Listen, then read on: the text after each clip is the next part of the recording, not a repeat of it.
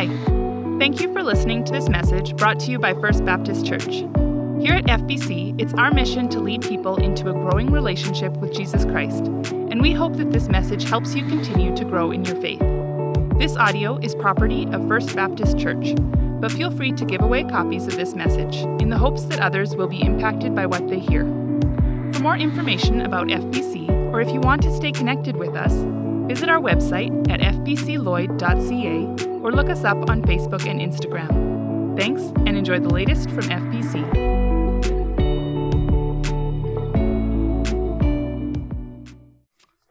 So last week, we started a series on the Sermon of the Mount, and we're going to be in this series now until June again, and I'm really looking forward to it. Ryan had suggested it. When he suggested it, I said, well, that's a great idea. We should dive in and do this. And as I start to look into it, and as I start to prepare for some of the messages coming up, I was just more and more convinced that this is going to be so good. And I don't know, maybe if you don't take my endorsement at sort of straight off, if you have a little trouble just kind of adopting that, let me tell you what D.A. Carson says. He writes, I am deeply convinced that the Church of Christ needs to study the Sermon on the Mount again and again. If you're not familiar who D.A. Carson is, Ryan referenced him a couple weeks back as the head of the Gospel Coalition. Some of you might recognize him as the general editor of the Zondervan Study Bible, and as a theologian of note in our world today. He's still alive and still continuing to be a prolific writer. I don't know how many books he's written. I've never met him personally, but I have had an encounter with him through a book that I had to do in one of my earliest assignments for my master's. And this book was called Exegetical Fallacies. And we had to take a look at this as an assignment, examine all these fallacies that Dr. Carson writes about. There's over 50 of them. What's a little bit intimidating is he says it's not an exhaustive list.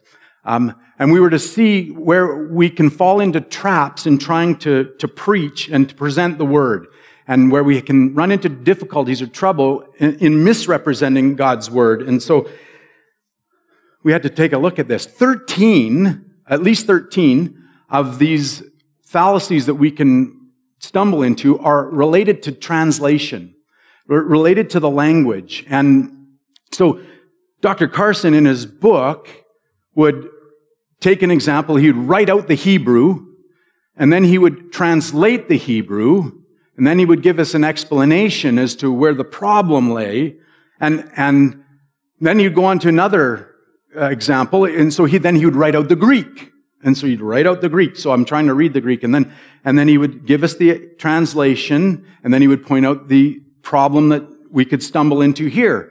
And so as he's writing Hebrew and Greek and translating and so on and so forth, I was a little bit disconcerted to find that he referred to this book as a book for laymen. And I thought to myself, I sure don't want to see the book for academics. It's crazy. I don't know how long it took me to try and work through some of the issues that he was presenting there. Anyway, so on Dr. Carson's recommendation then, I hope that you're looking forward to this series. But what's more, Dr. Carson goes on. He says, the more I read these 3 chapters, the more I am both drawn to them and shamed by them. Their brilliant light draws me like a moth to a spotlight, but the light is so bright that it sears and burns. No room is left for forms of piety which are nothing more than veneer and sham. Perfection is demanded. Jesus says, be perfect as your heavenly Father is perfect.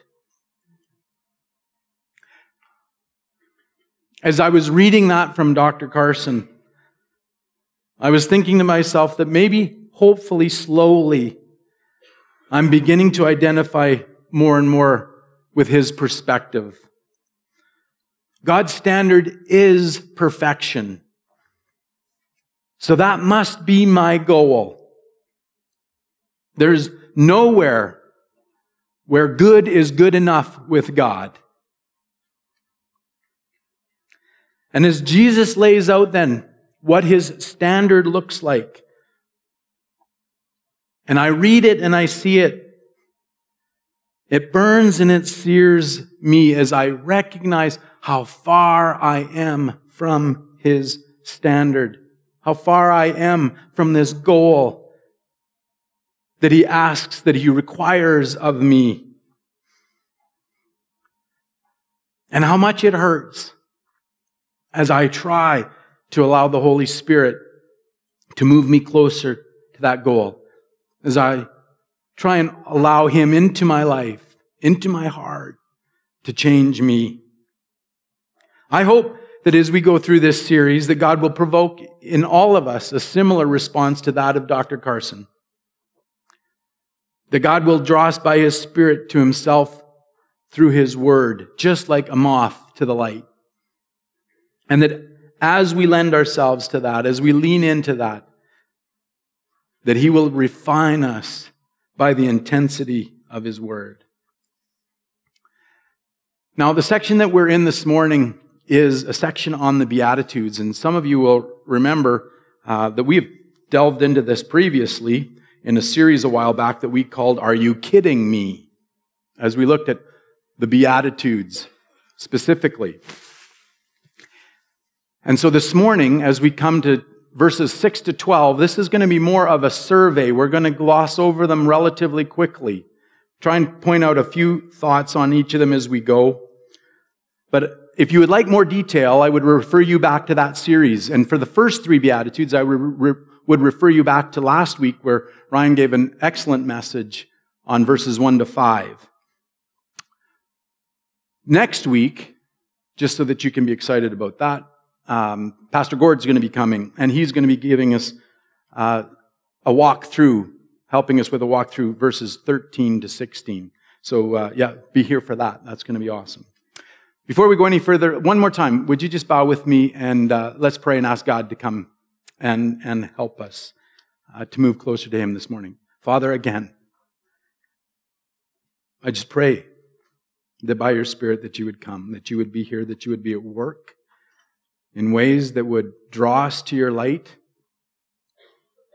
that you would elicit from us a response to you today that would be in keeping with what your Son is asking of us, that you would burn and that you would sear away the parts of ourselves that are not like you, that are not in keeping with who you are and the way that you desire us to live. And that as you do, that you would make us into a better testimony for you. To the world around us. All for the sake of your Son. And what he has done for us. And so now I pray these things, Father, in his name. Amen. All right. As we come to this section of Scripture called the Sermon on the Mount, it serves us well to go back just a few verses to chapter 4, verse 17. You could also look at chapter 4, verse 23, where we see that Christ is beginning his ministry. And he says this as he begins to preach. Chapter 4, verse 17. From that time on, Jesus began to preach, "Repent, for the kingdom of heaven has come near." Repent, for the kingdom of heaven has come near. So this morning, as we come to the Sermon on the Mount, we need to recognize that the kingdom of God is the theme that is running throughout this Sermon on the Mount. That Christ hasn't just arrived and is tweeting out some poignant, pithy little sayings. He's not just giving us his thoughts and ideas, but rather that he is presenting to us the kingdom of God and giving us wisdom and insight into what that looks like. He is unpacking for us what the kingdom of God is all about in these verses. And what's more, he's sharing with us about what it entails to be a part of the kingdom of God. So he's very intentional in what he's up to. He's very intentional in what he's going about. And with that then as a backdrop, let's carry on and go to verse 6. Verse 6, Matthew 5, verse 6 says, "Blessed are those who hunger and thirst for righteousness, for they will be filled." Hungering and thirsting after righteousness should be the progression for all of us that are now in tune with the first three Beatitudes. This should be the next step for us as we come to recognize our dependence on God. For the last time, I'll reference Dr. Carson here this morning. From his study of Scripture, Carson has come to define righteousness as this: a pattern of life in conformity to God's will. So in other words, what Dr. Carson is proposing or presenting here is that the summation of righteousness is a pattern of life in conformity to God's will. So then, as we look at the first three Beatitudes, as we recognize our spiritual bankruptcy, as we mourn and repent of our sin that has caused it, and as we come meekly then before God, it follows that we would then hunger and thirst to live lives completely submitted to the will of God. Two thoughts here. First, how often is that the case for you and I today? How often is it that we wake up and can articulate our desire as to live a life completely submitted to God today? I think that even in following, quote unquote, God, we so often have our own agendas. We hunger after justice. Now that's an attribute of God. So I'm good in that. We thirst for wisdom. I don't want to look stupid, so I'll thirst for wisdom. That's good. That's an attribute of God. God calls me to ask Him for wisdom. We desire spiritual power and effectiveness. We want our lives to be significant. And so we desire from God spiritual effectiveness and power in our lives, etc., etc., etc.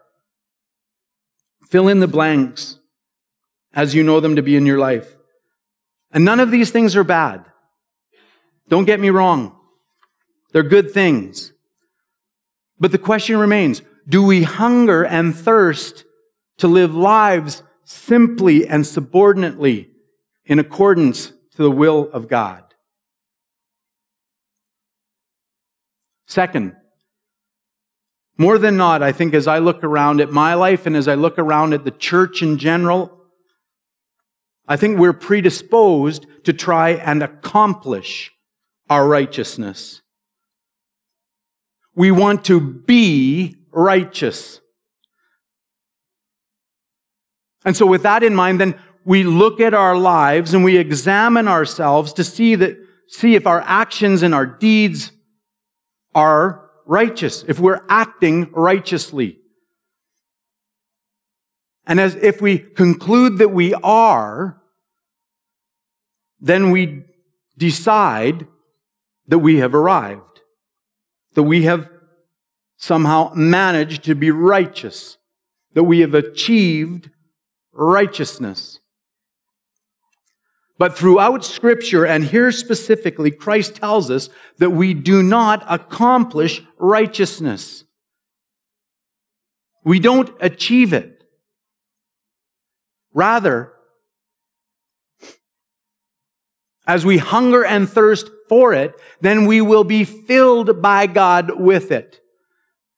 That it will be accounted to us as we submit our lives to Him and follow Him. This morning, don't ever forget that we cannot accomplish righteousness in and of ourselves and for ourselves. It can only come through God Himself. For there's no one righteous, no, not one, He says of us. Our aim this morning should be to hunger and thirst for it in our lives. That we would desire to trust and follow God simply and humbly as He directs us, however and wherever that we're to go according to His will. And that as we do then we will be filled with righteousness from Him. Verses 7, 8, and 9 form a trio of Beatitudes that begin to shift us away from our perspective and our relationship to God, our dependence on Him, towards how we should live our lives in response to the world around us, to others around us. And so quickly, let's carry on. Verse 7, "Blessed are the merciful, for they will be shown mercy," Christ says.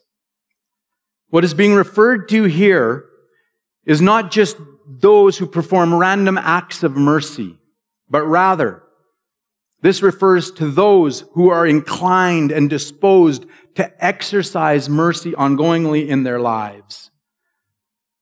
Those that are predisposed to look around at the people that they encounter and see people in mercy and respond, in misery and respond. Therefore, the mercyful, those that are full of mercy and pouring it out to those around them. We are to be people that look out for the needy and those in misery, and we're to extend mercy to them. Specifically, we're to help them in their misery, which is to come alongside them and help them bear up under whatever the circumstances, stresses, weights, and burdens that they're having to bear. And what's more, that we're to come alongside them and wherever possible, however possible, to whatever extent it's possible for us, we're to help them out of their misery so that they don't have to bear it longer. But it doesn't just end here. At the same time, Christ is calling us to extend mercy to those that make our experience miserable as well. And you know what I'm talking about. You've had those experiences where there's been someone in your world that makes your life miserable, that does something that you do not agree with, that you do not like and enjoy. Might be a teacher. I had a few of those. It might be a preacher. It might be a boss. And for whatever reason, they just make your life difficult. Christ is calling us to extend them mercy. That we would try to understand, put ourselves in their shoes, recognize what might be causing that. Extending them the benefit of the doubt when we can't tell, when we don't know. And extend them mercy. And Christ says that as we do, as we are merciful, then mercy will be extended to us. Again, always with the backdrop of recognizing that what He has done for us is undeserved. We did nothing to deserve it, but He has extended us mercy, and we are to do the same for others. Verse 8, carrying on. "Blessed are the pure in heart, for they will see God." Here we need to understand that the heart is the center of man. We need to understand the heart as our innermost being, the center of our lives, from which come all of our desires, our loves, our intentions, our motivations. As we think of the heart, we recognize that if left unchecked, the heart can run amok very quickly. That it can take us into all manner of evil. Matthew 15 verses 18 to 19 say, "But the things that come out of a person's mouth come from the heart, and these defile them. For out of the heart come evil thoughts, murder, adultery, sexual immorality, theft, false testimony, and slander." So as we come to this beatitude, where God calls us, where Christ calls us to be pure in heart, we need to recognize this morning that He is not calling us to just be pure in our thoughts and in our deeds, but to be pure in our hearts, pure at our core.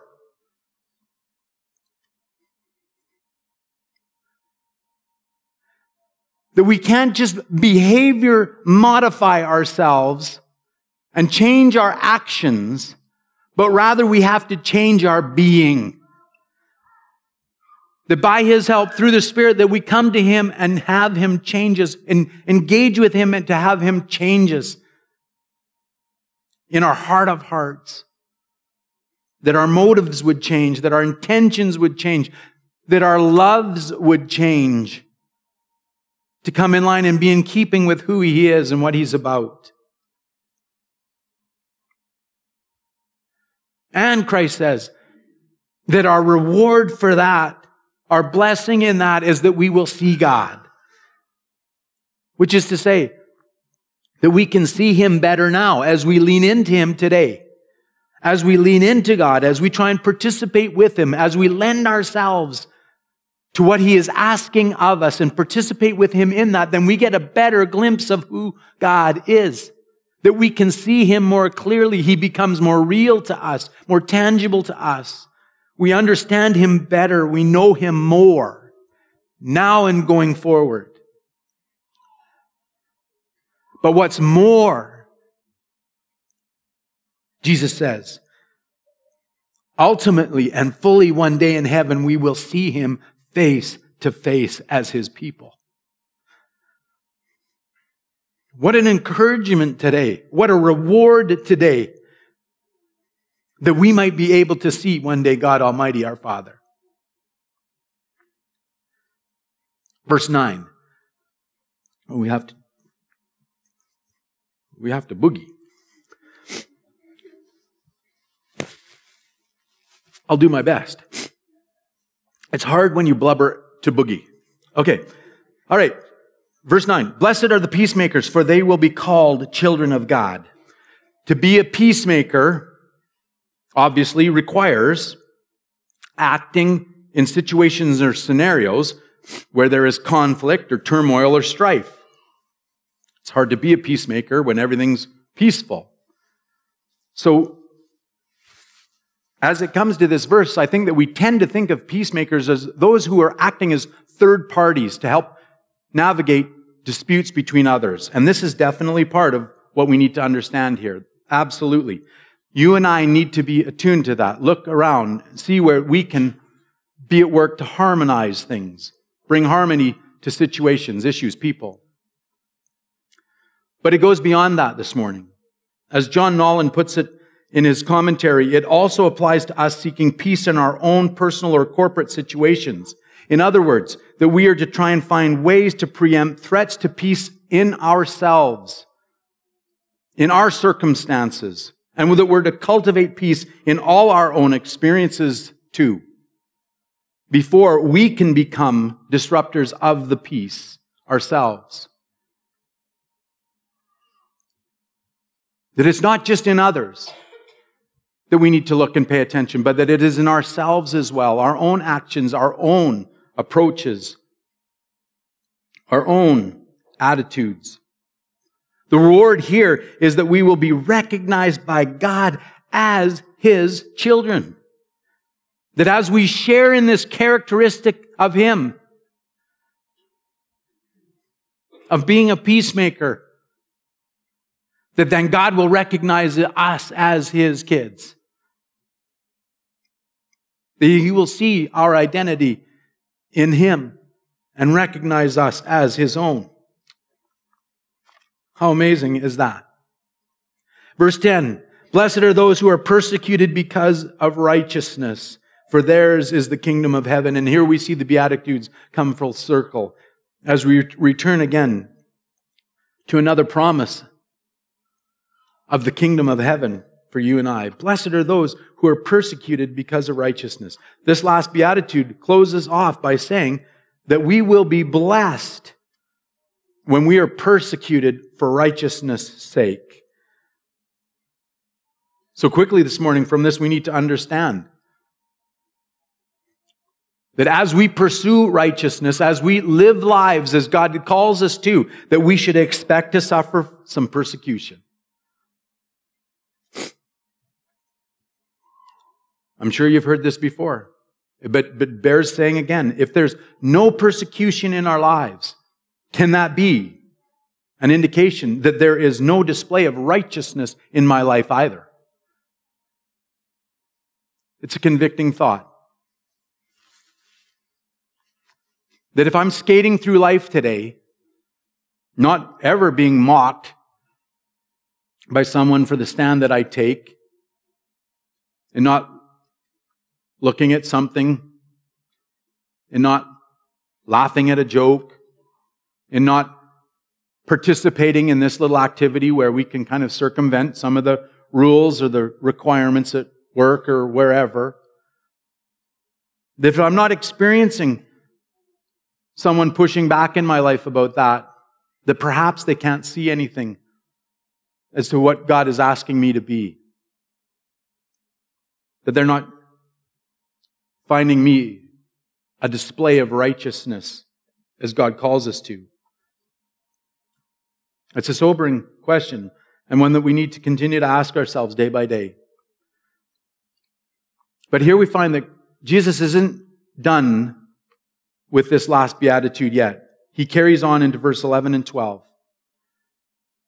And here, note a couple of things. First of all, he moves now from a backward glance, if you will, at these other beatitudes to a forward glance, a forward-looking focus in verses 11 and 12.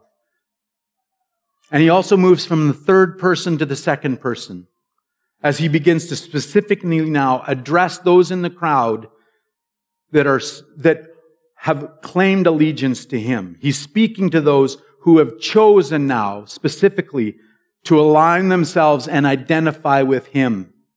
And he speaks to them very directly. And just as he speaks to them now, he speaks to you and I today. Where are you today?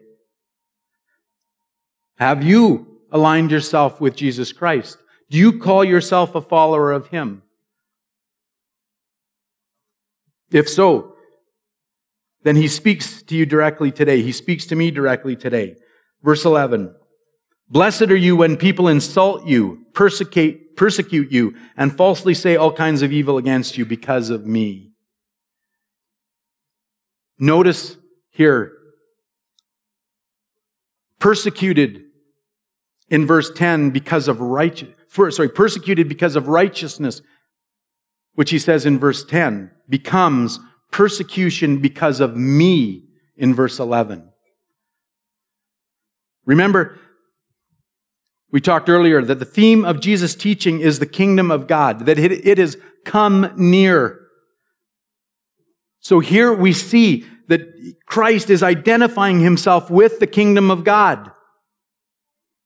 The nearness of the kingdom of God is in Jesus himself.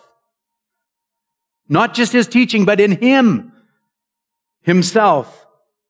And then what's more, Jesus is beginning to articulate that our participation in the kingdom of God is through him.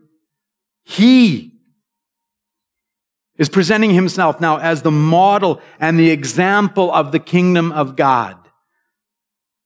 That he himself is the model and the example of the righteousness that he is calling us to. This righteousness that God is asking of us is identified in Christ Himself.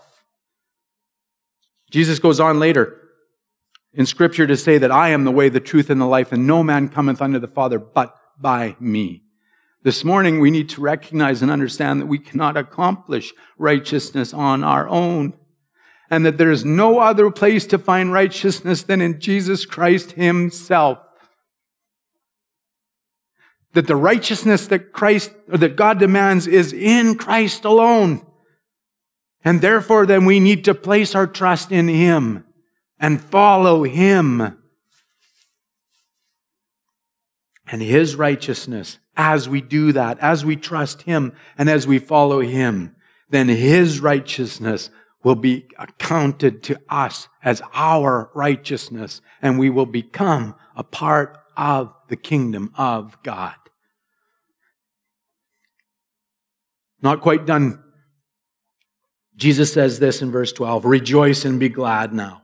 Rejoice and be glad, because great is your reward in heaven when you encounter this persecution. When you persevere for my sake, great is your reward in heaven. For in the same way they persecuted the prophets who were before you. The implication is that the prophets, who everyone would have understood and known, had been definitely persecuted. The prophets were in line for a great reward. So in short, Jesus says that as we suffer on account of Him, as we suffer verbal abuse, as we suffer persecution, as we suffer defamation of our characters, it puts us in the company of the prophets. And that's lofty company indeed when it comes to the sake of Christ. And therefore then, like the prophets, we will qualify for this great reward, which is specifically a place with God in heaven, in His kingdom. So, church family, as you encounter persecution this morning, be reminded by Christ today, wear it like a badge of honor, my friends, because great is your reward. One day, you will be with God as a part of His kingdom in heaven. Let's pray. Father, this morning, once more, Father, I pray that you would speak to us and that we would hear you today, that we would be people with ears to hear, eyes to see, and that beyond that, then, that we would be people that act. That we would, by your Spirit, as you draw us and as you enable us, as you empower us, that we would change. That we would come to be models for you. That we would exemplify now to the world around us the righteousness that you've exemplified for us in your Son. And I pray this, Father, all in Christ's name and for His sake alone. Amen.